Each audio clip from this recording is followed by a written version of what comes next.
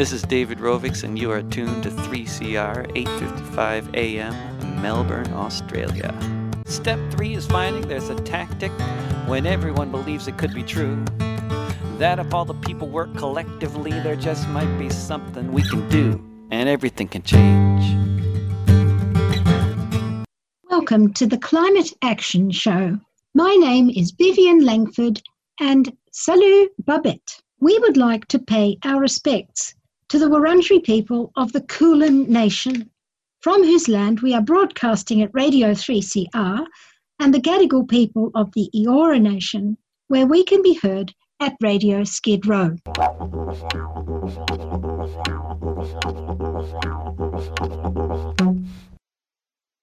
Hello everyone.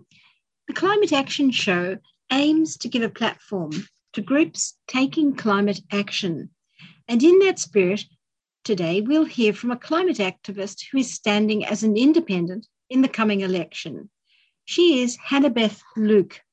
She describes the wonderful community spirit shown in response to the Lismore floods and why she was called the Angel of Bali. This interview was recorded by Robert McLean in Shepparton. His podcasts, called Climate Conversations, can be found on the Climactic website. But first, here is an invitation to go on a cultural tour of the Wangan and Jagalingou lands in Queensland. The Tour de Carmichael is on again. It's like the Tour de France, only it's better. It's 2 days after the election, from 23rd to 27th of May, and it's not too late to register. We will hear from Cody McAvoy and Fahima Badru Hisham about just why this will be your opportunity to learn about Aboriginal culture and how they are protecting the land. They have been camping near the Adani Bravis Carmichael mine pit for over 200 days. The tour is mainly to highlight the destruction that Adani is doing, alongside highlighting Wangan and Jagalingou culture, to reinforce to the mining companies and to the government that we're still here and we're still practicing our culture.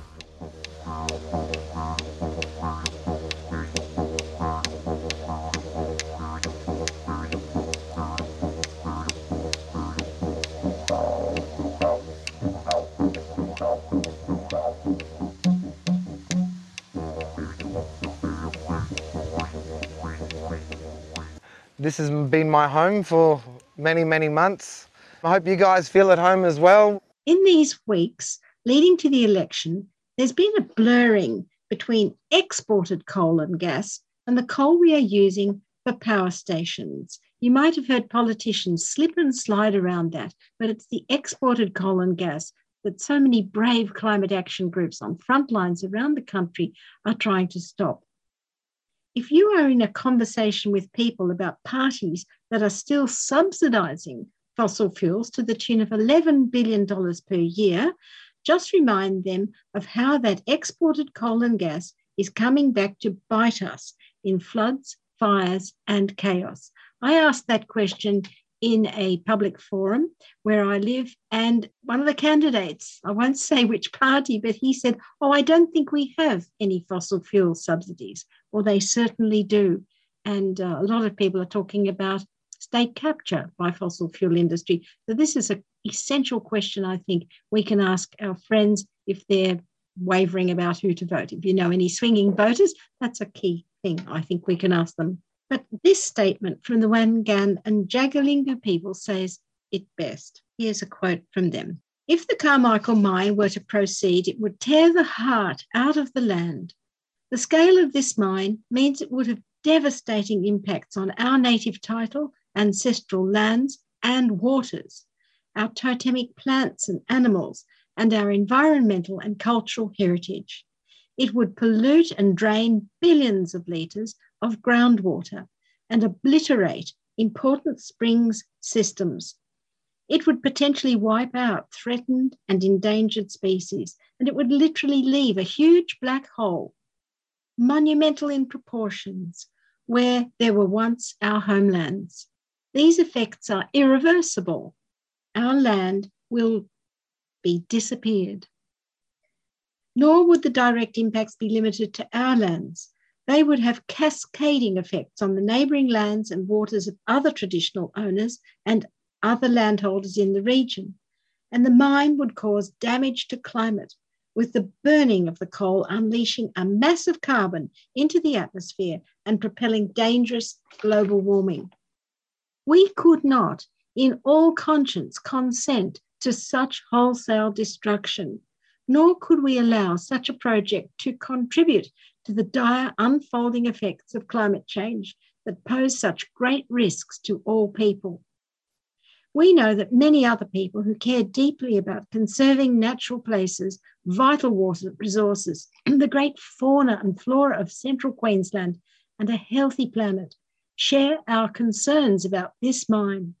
Please stand with us in our defence of country. When we say no, we mean no. And don't forget that there are big yellow advertisements going up all over the country on SBS TV practically every night when I look, advertising for a party where the main person in that party owns a mine in the Galilee Basin, just beyond where the Adani mine is. So here is Cody McAvoy up at Wadanangu. Wadamuli, everyone. I'm standing at the quarry site, just 10 k's away from the front gate. The internet's been pretty dodgy for the last 2 weeks. I've got to try and fix it before the tour happens. But this will be one of the places that we stop off at our first kind of like little break or something, because we've got a little bit of internet. So we'll be able to upload some photos and some videos and stuff like that. But it's day 229 here at Wadanangu. I've been here and slept at Wadanangu every night for 229 days. And I love it. I love this place. The more that I'm here, the more I become attached to it. And the more I feel like I need to do something about it. So we originally did the tour last year to pretty much just, stir the pot really, because, Adani's got to pay for these roads to get fixed. And the farmers were complaining that the roads weren't getting fixed. I thought, why not create a little tour? We come up with the idea of Tour de Carmichael. It's literally just a rip-off of Tour de France, but better because it's out here, I guess. But, we did it with the assumption that we're going to do it, and we're going to do it anyway. The police tried to call me last year and said, "Oh, are you going to get a permit?" I said, "No, I'm not going to get a permit because I'm not going to be subject to your laws on this matter. This is a cultural tour." So they were fine with that last year, and they haven't even asked this year. So last year we had police escorts on motorbikes next to us. We had police cars out the front, police cars out the back, and they stopped the traffic for us when we were driving past. So, it was basically just a finger in the face to Adani and to the government that, we're going to ride our bikes down to the footprint. So the footprint is, you've seen on the video there, and it looks like a footprint. And it's the last remaining old growth trees in around the area, and there's some old big scar trees in there. There's a lot of birthing trees in there, and there's also a burial tree there. So it's a very special place. And if you come on the tour, if you've been to the tour last year, you've seen it. But if you come on the tour this year, I'll do a little bit more explanation about different scars and what they represent. And we'll have a few examples of different scars, such as like resource scars, Coolamon scars, directional trees. There's all different types that you'll get to learn on the tour. So I've been in contact with the police. Everything is all good there. This is a fun, friendly, family, safe event. You don't have to feel like this is not a protest, ladies and gentlemen. This is a cultural tour. It's a cultural tour that is something different because we are describing our country to you. So when we're taking you through our country, we're naming the mountains and we're telling you the stories of the mountains and the rivers. This is what gives us our identity as Wangan and Jagalingou people. So if you come on the tour, you're going to see firsthand of the cultural knowledge of the area and have a little bit more of an understanding on our position on the way that we see this mine and what we plan for the future and how we plan on continuing to fight against this mine. So where I am at the moment, I'm on a mining lease. Well, it's an illegitimate mining lease. They got this mining lease by taking compulsory acquisition through Anthony Lynham in 2015. And then in 2016, they got a dodgy Indigenous land use agreement signed. So we all, as a group in 2014, all said no. And then Adani decided to fracture the group and they got their Indigenous land use agreement. So fast forward to now, which is 7 years since, that compulsory acquisition was taken, and we're still here. We're still saying no, and we're saying, no, you can't have the northern section of this mining lease. So where I am at the moment is basically right smack bang in the middle of the mining lease. I've got signs up all the way along saying no entry. So I've staked my claim and I'm not giving it back, and I don't plan on giving it back anytime soon. So the position that we have at the moment is there's a mutual agreement between us and the Queensland Police that they leave me alone and I won't cause any ruckus. So, we've been here, 229 days now, and the police have completely thrown up their hands. They would rather work with us than against us. So we live comfortably out there. This is one of the most peaceful places that you can ever come to. So I can only just encourage everybody that, this is a wonderful place to come out to. Don't feel intimidated that like you're going to get arrested. There will be no arrest going on. And this is a family fun event to come along and see nature like you don't get to see it. When you're driving around in the car, you don't really get to see as much as you do as when you're riding on a push bike. So there'll be a few stops along the way. The first stop will be at a creek, and then at the next stop will be at the causeway, and then we'll be stopping at Dalgayudina, the footprint, and then the end of the tour will be at Watanungu. So it goes over 5 days. But Watanungu is the last stop, and I think we'll be having about 2 days there, and there should be some workshops going on and things like that to give a bit of people some education about, our culture and customs and things like that. So all I can do is encourage everyone to come along. If you've come along last year, you know how fun it is. And to the people that haven't come last year, trust me, come along. You'll enjoy yourself, and we will be having so much fun that the people that didn't come will be missing out. So, as I said again, you're all welcome. Everybody is welcome to come to Watanungu. Everybody is welcome to come to the Tour de Carmichael as well. If you want to come earlier to the Tour de Carmichael, you're more than welcome to come to Watanungu and set up your tent first, or caravan, or whatever you would like to bring. If first in, best dressed. So if you pick the best spot, you get the best spot. And I'm hoping to see you all there. Awesome. I think we're going to have some questions a bit later. So I think, is that time? I might chuck it back to Matt. I'd love to introduce now Fahima, who's a lead Stop Adani organiser, the Australian Religious Response to Climate Change. She's based on Gidggal land in Sydney's eastern suburbs, and she's going to give us a little testimony about what it's actually like to be up in Watanungu and up on country. So over to you, Fahima. Thanks, Matt. So just a bit of background about myself. I'm a Muslim person. I grew up in Malaysia and came to Australia in 2007. So I also come from a people who were colonized.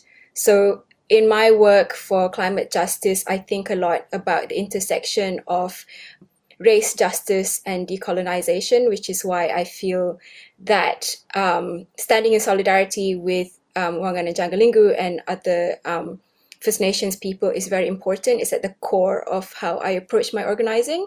And I traveled to Wadanangu earlier on in the year because I wanted to be at Wadanangu like since day one, since Kudi kind of did that first sort of Facebook post. I was like, yeah, I definitely want to try to get up there.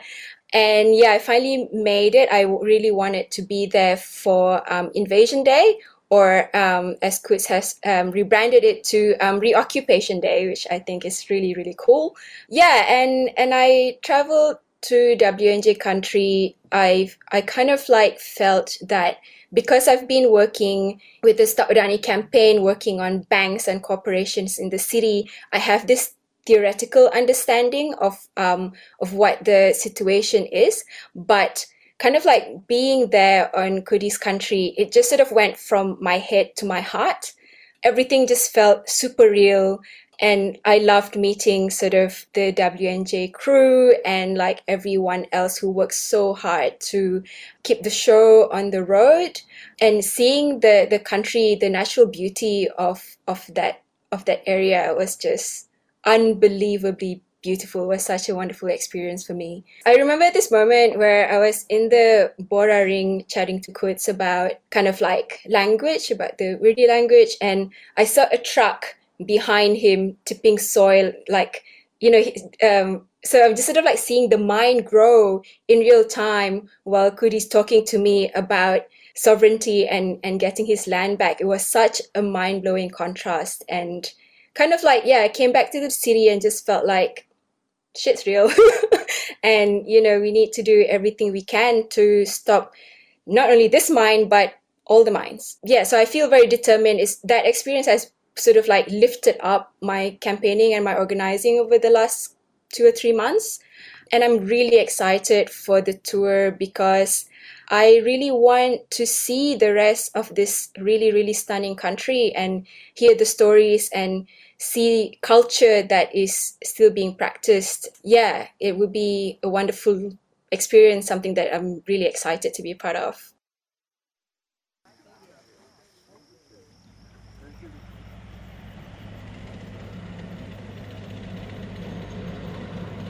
Cody is doing a fantastic job, teaching me some language, talking about his tribe, talking about his culture. We're on the Belliendo River right now. This is the boundary in between Wangan and Jagalingou country. We're currently on the Jagalingou side. This is all on Jagalingou country all the way down to Alpha from here. So it goes from there, and it's supposed to go out to the end of the Great Dividing Range, where the watershed is.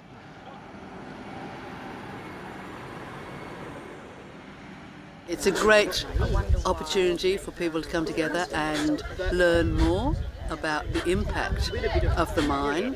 To come out here and actually see it will be a wake-up call for everybody, and I think we'll go back and feel more committed.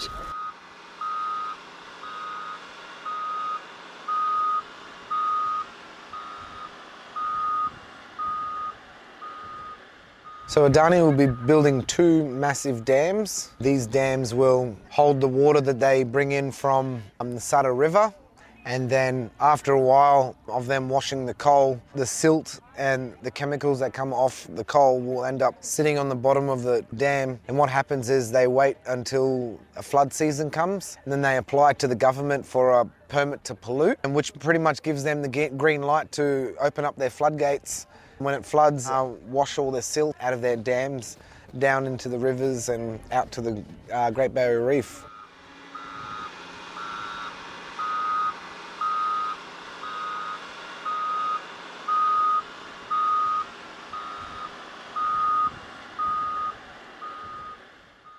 Dungulbulla translates to many waters, and it's called many waters because there's many little mound springs that pop up all around that area, even into the area where the pit is being built right now. The Dungulbulla Springs, the main spring, is the final resting place of the rainbow serpent. In our religion, if you disturb Munagada's resting place, he'll come and bring great natural disasters like floods and landslides. We're here to try and protect people from that happening.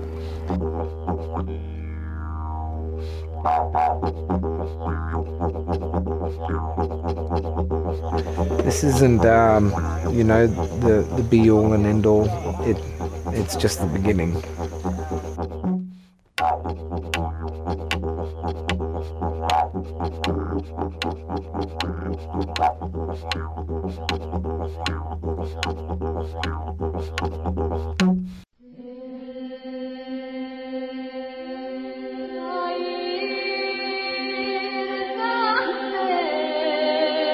Therese Virtue here from Musique Sans Frontières.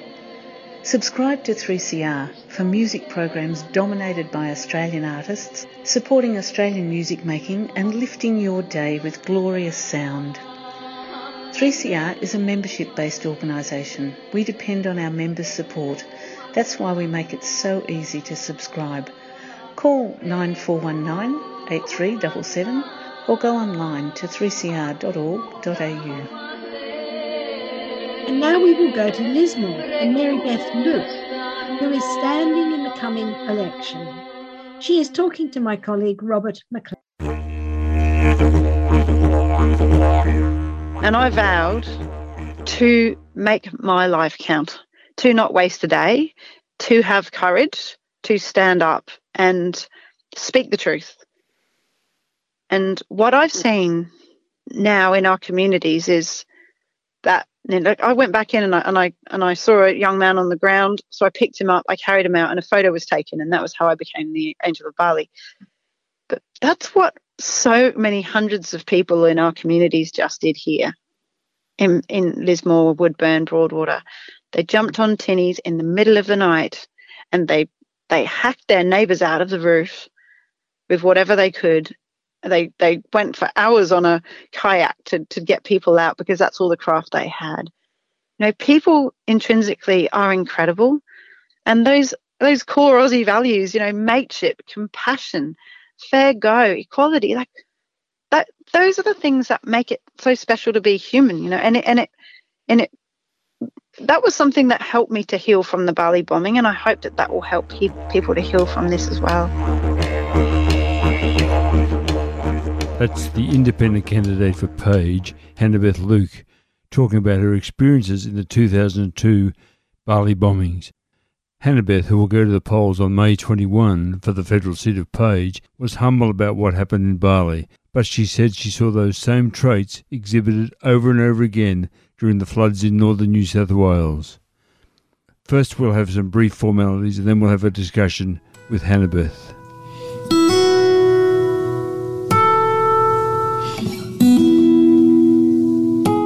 Welcome to this latest episode of Climate Conversations. I'm your host, Robert McLean, and I'm coming to you from Shepparton in Victoria, Australia, from the lands of the Yorta Yorta people. Yes, the stolen lands of the Yorta Yorta people, and I pay my respects to their elders, past, present and emerging. I chose to stand because what I was seeing in politics was having an impact on the lives of the people around me. I could see that young families couldn't afford a home. I could see that our emergency services were just underfunded and stretched. And I could see bushfires and floods ripping through our region, and it's climate change. It's not some concept that, you know, scientists are talking about that doesn't mean anything to anybody. It means everything to people here now because we're living it. So when did you first become aware of climate change, Hannah-Beth? Oh, look, I studied environmental science and when I was in my early 20s, and it was a given then.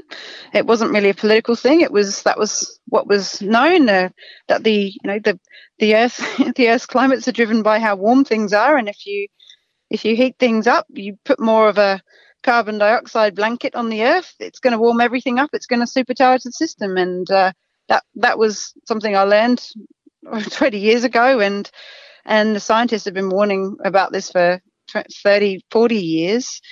So it's no secret to me. There's not much mystery in it. It's just it's alarming that it's happening faster and more seriously than the scientists predicted. So we need to be doing everything in our power at the moment as a country and as a global community to be addressing this, because it is urgent. You argue on your website that you will create a more certain future for our farms, families and local industries with a planned transition to a healthy, carbon-neutral economy. How will that happen? Yeah, so look, the climate's changing. We've just got to accept that. And there's a few things that we can do. Look, we're going to experience more extreme events like these awful floods that we've had through here in the last couple of months. We're going to experience more fires. But the preparation is everything. So number one, being more prepared is going to give people more certainty. So if people have really good modelling systems in place, they know how high to move their stuff. They know whether to evacuate or not. And though it's the modelling around where rain is going to fall and how much is going to fall is harder, but once it's fallen, water's pretty predictable. It flows downhill. So setting up good modelling systems for our river towns is number one, I think, in that regard for people being prepared. And making sure the modeling's good and the data, the information that's going into it is best that it can be. I mean, it's 2022. We've got the technology. We've just got to put it in place. And the other thing is, once we're experiencing an event like that, having the emergency services that are well resourced, they've got their infrastructure is resilient. Call it. It's one of the first things that happened up here was a telephone tower fell off a hill. So a whole area of the electorate completely lost all reception and mobile reception. So they knew that there was a lot of water around them, but they didn't know what was happening across the catchments. And that was really hard to get the information across. So it was just people were literally in the dark with no internet. And that happened in the fires as well. So it's not something new. So making sure that we've got good communications that are resilient to those shocks and knocks, and then making sure we've got the emergency services there on the ground. But it's not just about those extreme events. We're going to face more of those, yes, but it's also about climate planning that's going to support our regional industries. It's not something that they need to be worried about. It's actually an opportunity, and that's how we need to embrace climate action. Farmers, I've been working with farmers for a decade now, and I speak with them all the time, and a lot of farmers are already making changes, nature-based solutions. They're, the basics, planting trees to sort of as shelter belts to stop erosion, and also farm forestry, keeping more perennials in the ground, storing carbon in the soil. All of those things actually have more healthy outcomes and productivity outcomes for farms. So those kind of things are what it means to me and farmers for building resilience on the farm as well. Tell me about the course you've instigated at the Southern Cross University. Yeah, very proud to have been the founding coordinator of the world's first undergraduate course in regenerative agriculture. And I've been working at Southern Cross Uni for 11 years now, and it's such a wonderful place that has brought together the best science we have and the best practitioners, and saying, look, there's some absolutely fantastic practices out there that are making a real difference for farmers, and some of those have a really strong evidence base, and in other areas the science is still sort of catching up. But having those conversations, seeing what's working for farmers is such a powerful thing. And the course is mostly for the farmers, but I'm really also proud of the fact that about a third of them are not from farming. So we're actually attracting young people into farming as well, which is what agriculture needs to. So that campus is in Lismore? Yeah, that's right. So how did that go in all the floods? Oh, well, the campus became an evacuation centre, Rob. And now we've got the schools, and half of the town is residing on the campus. Because, I mean, look, it's just Lismore is in a terrible state, Rob. It really is. Mm-hmm. I heard someone tell you the other day, look, the main street looks like a rubbish tip. So. Yeah. Look, it's hard to understand how deep and wide this has cut our communities unless you see it for yourself. Like I live in Evans Head, and I was in Woodburn yesterday, and community had come together to hand out an obscene amount of chocolate to our kids. But we're there in the pub, and we had Colin Robson, one of our local fellows, in the the final of the surf comp down in Bells, and I said, "Oh, can you possibly put it on the TV?" And they're like, "We've got no electricity." You know, they're there. We've got the family together and they're serving meals, but you know, there's shops all up and down the street with just smashed windows, and then the houses. There's about 10 people, maybe 10 houses with people camping in them at the moment, out of hundreds of houses in Woodburn, and the devastation is just. It's unbelievable, and people are feeling like horribly abandoned at the moment. Yeah. And the feeling of desolation is awful. I mean, don't get me wrong, communities coming together and people are helping each other, but they're just feeling that the support they're getting is just nowhere near the level of need that they have. You talk about inspiring local action to tackle climate change. How will you do that? Well, look, I think people there's a few elements to that, but one is building resilience, like the local groups like Resilient Byron and now Resilient Lismore. The idea behind those is bringing community together to say, right, we know that things are becoming increasingly uncertain and our weather patterns are changing. What can we do as a community to be best able to respond? And we can look at what people have done in other places and how people respond to natural disasters, but also thinking about things like, well, who are the more vulnerable people in our community, even through COVID, and who are people that might be too scared to go to the shops? How do we look after our communities better?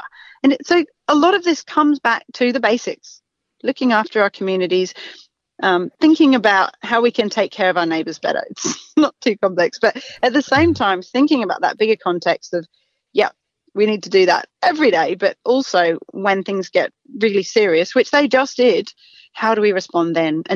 And I set up Resilient Evans Head as basically a Facebook group in at the end of last year, with absolutely no intention of running for government at that point. And I thought, right, I'm really busy with my work, but I'd really love to do this for my community. So I'll set up this Facebook group. People can start coming together and then we can hold some workshops down the track. And I actually got funding to do that. But by the time the funding came through, we'd already flooded. So then it just came down to, right, I found myself in my husband's place of work, which is the Evans River Community School, and the teachers had formed an emergency evacuation centre. And everyone's just stressed. They've been there all night. People have been coming in wet from, being up to their neck in water, and there's dogs, there's elderly, there's kids. Right, okay. Let's just sit down. Who do we have here and what do we need to do? So in this context, it came down to, right, we've got elderly people here. We've got registered nurses who've also evacuated. Let's make sure that there's a couple of registered nurses making sure that they've got their medication. Let's make sure that there's some of the teachers here. Someone's responsible for just keeping an eye on the children to make sure that they're happy and set up some activities for them so that they can have as positive experience as possible. Back to the basics. And that's what resilience is in my eyes. You had an event planned for tomorrow, I understand, which has been cancelled because of COVID problems. You've now organised a replacement function, so can you tell me about that? Yeah, look, I'll tell you right now, Rob, this is no ordinary campaign, crikey. We've had it all, so many people in my campaign lost their houses in the flood. One person's house slid down a hill, so what we originally planned was a series of sort of small hall events where people could come together and talk about the things that matter to them, and that was going to be a fundraiser for the campaign. And now they're flood and landslide fundraisers. But apparently this is an unusual way of campaigning, but to me this is what it's all about. Bring the community together, talk about the things that matter. And this event that's going to be on Sunday the 24th in Almurra is about agriculture, about the future of farming. It's about regenerative agriculture, yes, but it's also about how do we support young people into farming into the future, and all those important questions. And plus we have an absolutely incredible pianist playing, Mandy Dutton, who's going to be playing a set or two as well. So we had an event a couple of weekends ago at Rouse Mill, and it was just such a positive event. Our communities went from, we've got to remember the context here, we went from wearing masks. The very weekend that the masks came off was when it flooded. So people haven't been together without masks in gatherings and music for 2 years. It's amazing, isn't so it? Yeah. I know. So these events are so important in bringing people together. And right now, our community really needs that healing. It's mental health is a big issue here right now. So the more we can bring communities together to support each other, the better, I say. Looking at a map of Page, it's a diverse area. Like it goes from coastal towns and cities, or towns and villages, to farming areas inland. So how do you marry all those things together? Yeah, well, look, I think that's why I'm calling it the Teal and Rust Tour, our beautiful oceans and our rich soils. And to me, they're my favourite colours too, right? So I was out in the ocean this morning surfing and in the water, which is sort of getting back to teal, after all the floodwaters. But the work that I do and my passion is with our regional industries and farming. So that's why I think I can represent this electorate, because I understand both of those elements, our coastal communities and also our farming, and how important that is for our food and fibre production. And that's what this region is. We have farming, we've got fishing, we've got these coastal industries, and we've got the arts, we've got music, we've got incredible artists and sculptors. And so celebrating all of those things is what I'm trying to do as a part of my campaign and part of this tour. So it's doing my best to represent all those different communities. Hannah-Beth, you gained a certain notoriety because of the 2002 Bali bombing. So what impact did that moment have on you preparing to be an independent candidate? And so has it changed, or you've been described as some as the angel of Bali, so has that changed you as a person, or has it prepared you to be a better candidate? Gosh, I mean, look, it's 20 years ago. No, it's a long time ago, isn't it? You know what? One thing, it was a terrible thing that happened to Australia and to Bali and to many places. I lost my partner in the Bali bombing, and I was on the dance floor in the centre of that huge bomb, and I got out of there alive with barely a scratch. So to me, walking away from there, I realised how much loss and impact that had on people's lives, and the shockwaves just keep going forever in a way, And I vowed to make my life count, to not waste a day, to have courage, to stand up and speak the truth. And what I've seen now in our communities is that I went back in and I saw a young man on the ground, so I picked him up, I carried him out, and a photo was taken, and that was how I became the Angel of Bali. But that's what so many hundreds of people in our communities just did here in Lismore, Woodburn, Broadwater. They jumped on tinnies in the middle of the night, and they hacked their neighbours out of the roof with whatever they could. They went for hours on a kayak to get people out, because that's all the craft they had. People intrinsically are incredible, and those core Aussie values, mateship, compassion, fair go, equality, like that. Those are the things that make it so special to be human, And that was something that helped me to heal from the Bali bombing, and I hope that will help people to heal from this as well. Has the issue of climate change been raised by many people during your campaign? Oh, look, I've certainly had a few people, a good number of people come up to me and say, I'm ready to talk about climate change now. This is just so, this is just beyond anything we could have imagined. It's become a priority now for us. We need to address this. We've got to do what we can to stabilise the climate, and that comes down to cutting our emissions. It comes down to that. It also comes back to integrity in politics, because we can't just keep throwing public money at coal and gas while we're spending, subsidising coal and gas to over $11 billion a year. That's 56 times more than we spend on building these resilience agencies and responding to this. So just people just paying their fair share, not chucking money at these industries would be a good start. And but the thing is, right, we've got a good number of people in Australia who are dependent on working in coal and gas. And what happens is, as insurance companies divest, or as people say, I don't want to invest in that, take my super out of coal, suddenly these companies go, oh, actually, it's not economically viable for me to keep my coal power plant open. I'm going to shut it. And then suddenly hundreds of people lose their job. So if you have a plan and a strategy for transitioning away from this and retraining people into the new economy, then you're going to give everybody a more certain future. What have you got to say about the LNP target of net zero by 2050?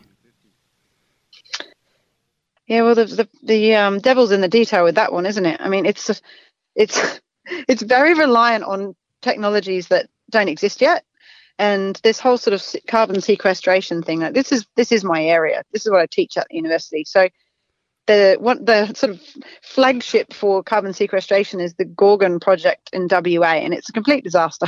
Look it up; it's awful. It hasn't done anything very much at all.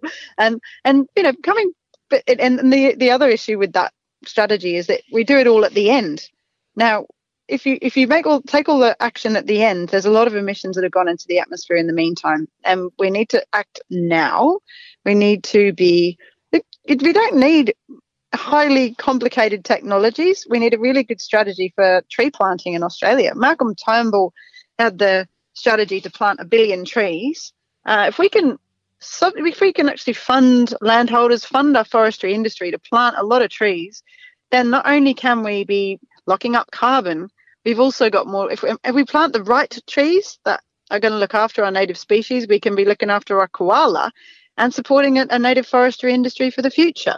So it doesn't have to be that complicated. We just need the right strategies put in place and implemented, not just ideas by media release. We need it done. We need it done soon. Hannabeth, there's a couple of numbers here I'm sure you're aware of, but Page was won in 2019 by the National Party representative Kevin Hogan with nearly 50% of the vote, and the Independent of the day received less than 5%. So you've got some ground to make up. So how is that going to happen? Mm-hmm. Well, look, it's really interesting, because the Climate 200 group have gotten a negative rap in the media lately, but I tell you right now, this would not have been possible without them. When I applied for their funding, I had a ragtag group of volunteers, and we'd raised about 10 grand of local funding. But they wouldn't fund me without that. They needed to know that I was, I'd set up my own and that we had our own thing going on. But they then helped us enormously, and we've had a lot more community funds come in as well. Because look, the challenge is people need to know who you are if they're going to vote for you. And as an independent, you don't have the party brand. So having their support means that I've been able to put up billboards, do TV ads, do these things that the parties will do, and still a fraction of what they'll spend, but it means that there's a chance that people will know who I am. And I'll tell you what, the polling is showing that they're starting to know who I am, which is great. How big is your supporter base? I don't know. It's hard to say. But look, what I find is that when I go, because Page is huge, you can drive 4 hours from one end to the other. And whether I go up to Kyogle in the sort of northwest, or whether I head down to Woolgoolga in the southeast, people come up to me and they say, "Oh, you're Hannabeth. I'm voting for you. Now I've got someone to vote for. I'm really excited about that. How can I help?" Or I have people come up to me saying Korokai, and who said, "My family's been voting for the National Party for generations. I've had enough. I'm voting for you. You're going to be a person who's going to fight for us." And so people are knowing who I am. And other times people just go, "Oh, we've got one. We're voting for you. We've got an independent." Because I think nationally people are learning about what this new kind of wave of independence is about. And it's about integrity. It's about making sure we have a federal ICAC. It's about climate action. But both of these need to have teeth, and they need to be implemented ASAP. Why should the people of Page vote for you, Hannabeth? Because I will speak for them, Rob. Because I genuinely care about this community, and there's no weight of a party towing me down. There's no weight of a party which is making decisions in a city that disadvantage the regions. As an independent, there's just me and my community, and I'm here to speak for you. So that's why I'm doing this, because I feel that party politics is leaving our people behind. And as an independent, there's none of that. Hannah-Beth, is there something else you would like to say? I just thank you so much for your time, Rob. And look, I'm just here for the things that are important for the people in my region, which is affordable housing, a Federal Integrity Commission, climate action, and ensuring that our children have a fair, healthy and productive future. So that's why I'm standing. That's what I'm passionate about, and that's why I'm hoping I can win the seat of Page this election. Thanks, Hannah-Beth. Tiokasi Chatanziwiki Baha Michaje. I'm from the Lakota Nation in the geographical center of North America that we call Turtle Island. And community radio is about your community, your heart, which 3CR Community Radio is right here at 85.5 AM. So it is digital, and I'm presuming you can go worldwide with it. People are listening in America to you, so talk back, Australia, to the earth. Peace with earth. Thank you. Tiokasin Ghost Horse. Community radio is your love. To finish, I would like to advertise a new book called We Are the Middle of Forever. It is edited by Dar Jamail, who listeners will remember from earlier this year, and Stan Rushworth. It is a collection of Indigenous voices from Turtle Island on the changing earth. Here is an extract from Stan Rushworth, who has Cherokee heritage, talking about the colonial mindset which is causing so much destruction to the climate. I think this will put you in the mindset needed if you are going on that tour to Carmichael up at the Wangan and Jagalingou territory. When we hear the word Turtle Island, it's a name given to North and Central America by Indigenous people. I think, again, rapaciousness and the violence toward Earth, the attitude that it's okay to just take everything and to take from others, and I think that's cultural far more than it is human. But like I was saying before, we've been immersed in that cultural modality long enough to where it's termed the human experience. If we look at, say, 60,000 years ago, Australian Aboriginal people who were baking cake, they were living in such a way where there's no archaeological evidence of any major conflagration for tens of thousands of years. An archaeologist, anthropologist told me there's no archaeological evidence of any major conflagration here on Turtle Island for a minimum of 10,000 years.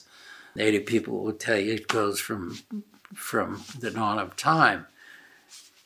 So it's not that they were perfect at all. It's not that they were without violence at all.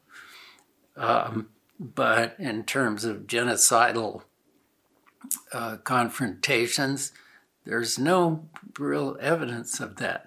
There's speculation on the part of Western people and some Native people say, well, they were responsible for the decimation of the megafauna and stuff like that. They weren't all ecologists and so on and so forth. And those things are true to a degree, but in a larger scope of looking at human behavior, which is really an outgrowth of human motivation and human understanding of humans' place with life itself and with Earth. I think that the human experience is far more benign if we look at the evidence, and far more interactive with the planet in a positive way than not. And I think the decimations that we see through colonization are very young in terms of the larger look at human habitation of the planet. So I think it's largely propaganda to believe that we're fallen by nature. I think that serves authoritarian systems that then tell us the only way we can achieve moral behavior is through going through them, all right? Accepting those authoritarian systems that supposedly have, the one-on-one with God or Creator. I don't see that attitude happening pre-contact here. I think where we had in Mesoamerica the rise of the empires, I think that's where people did fall away. I don't think that's an inevitability. I think, say, when I look at the Mayan, what they call civilization, really was an empire. I don't see that as the civilization because it was only maybe 300 or 400 years long, which is nothing compared to the amount of time that all those peoples who comprised the Maya had existed in that area, had lived in that area. So you had all these different tribal peoples that had been there for thousands upon thousands of years. And then they had a short period of time where they were an empire, and then they walked away from that empire. Okay? So from our standpoint as an empire civilization, we look at that and say, well, there's that civilization, but we don't really look and study who were all these people before they became that for a short-lived period of time, and why did they leave that? Okay. Here on Turtle Island, there's no evidence of that kind of empire. There was some places where people took over certain areas and things like that, but the early French maps show that every square inch of Turtle Island was inhabited. Every square inch. There was no vast wilderness, with a few Indians roaming around bumping into trees and stuff like that. Every square inch. If you look at the French map, see, all this data is there. This is why education is so important. The French said, well, yeah, every square inch is accounted for. And so for me to go from here to here, I need a passport. I need a message from this leader to that leader there that I'm okay, right? So that I can go through and do my trapping and stuff like that. So conflicts, yeah. Someplace more conflicts than other places. Native Californians, very little conflict whatsoever. So again, I think it's a lack of evidence to believe that, a lack of looking at the evidence and a lack of really thinking about it. So our educational system is kind of like what Bruce Pascoe, who's a Aboriginal scholar in Australia, says. A lot of the actual data has been purposefully left out because it doesn't fit the colonial narrative. And that's a very recent narrative within, especially if you look at the Aboriginals of Australia and how long people, they just found a tool for grinding flour 60,000 years old. That's a long time, all right? So how long have the British and the Irish been in Australia? A couple hundred years max, right? And so they are leaving their own sentences written by their own soldiers who first came there, who said, they're leaving these sentences out. Sentences like, we came across a valley with yams planted as far as the eye could see, that were planted so thick we couldn't even walk across the valley. And they're saying the same thing. Gerald Clark is a Kumeyaay scholar, in Riverside, I believe, says the same thing. Early Spanish soldiers.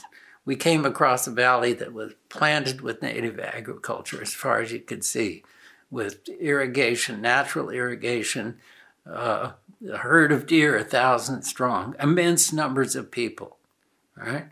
So that's all there. We just have to mine it, okay?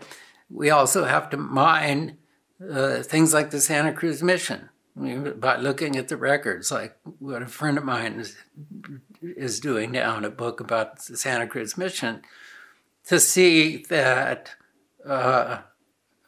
only 15% of the children born in that mission made it to 15 years old. The rest didn't. They died, right? 85% of the people who went into that mission died. That's a higher attrition rate than Dachau, right? So all the data is there if we have the will to go beneath the colonial narrative. I think people are reaching out to indigenous people in a sense. The positive sense of that is they're reaching out to something, to a memory within themselves that I think is very positive. The negative aspect of it is that they very often are doing it in the same modality by which they've taken the land, okay? And that's problematical. So there's not the degree of respect that needs to be there, and there's not the degree of self-reflection that needs to be there on a societal level and on a personal level, okay? So in that, there's a deification of Native people, which is an objectification at the same time. I'm saying in there that to reach out to indigenous people without looking at the genocide is ironic, or reaching out to indigenous people now to save their butts is ironic at best, and is really insulting at worst, and it's not going to work. You can't come to the wisdom of how to deal with this level of destruction without doing the hard work. You just can't. It's just not going to happen.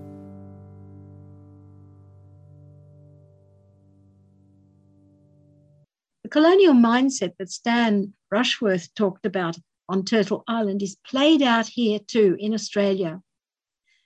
The film explains that the man from Snowy River is an avatar for white colonists, and the Brumbies are an avatar for all the animals and species we've introduced. I had never seen it this way before, but revising our story in favour of admiring the great sponge, which is the high country, conserving water and buffering us against climate disruption is urgent. I didn't think Melbourne listeners would be able to see this film, but you can. It's on in October at the Documentary Film Festival. And if you want to organise a public screening, go to FanForce, where the water starts. Thank you for listening to the Climate Action Show. Thank you to the Tour de Carmichael team for inviting me to their webinar, and to Cody McAvoy and Fahima Bahadrul Hisham for encouraging us to join the tour in central Queensland. They will be cycling from 23rd of May, just after the federal election, until 27th of May. And you can get to the starting point by road 9 hours from Cairns.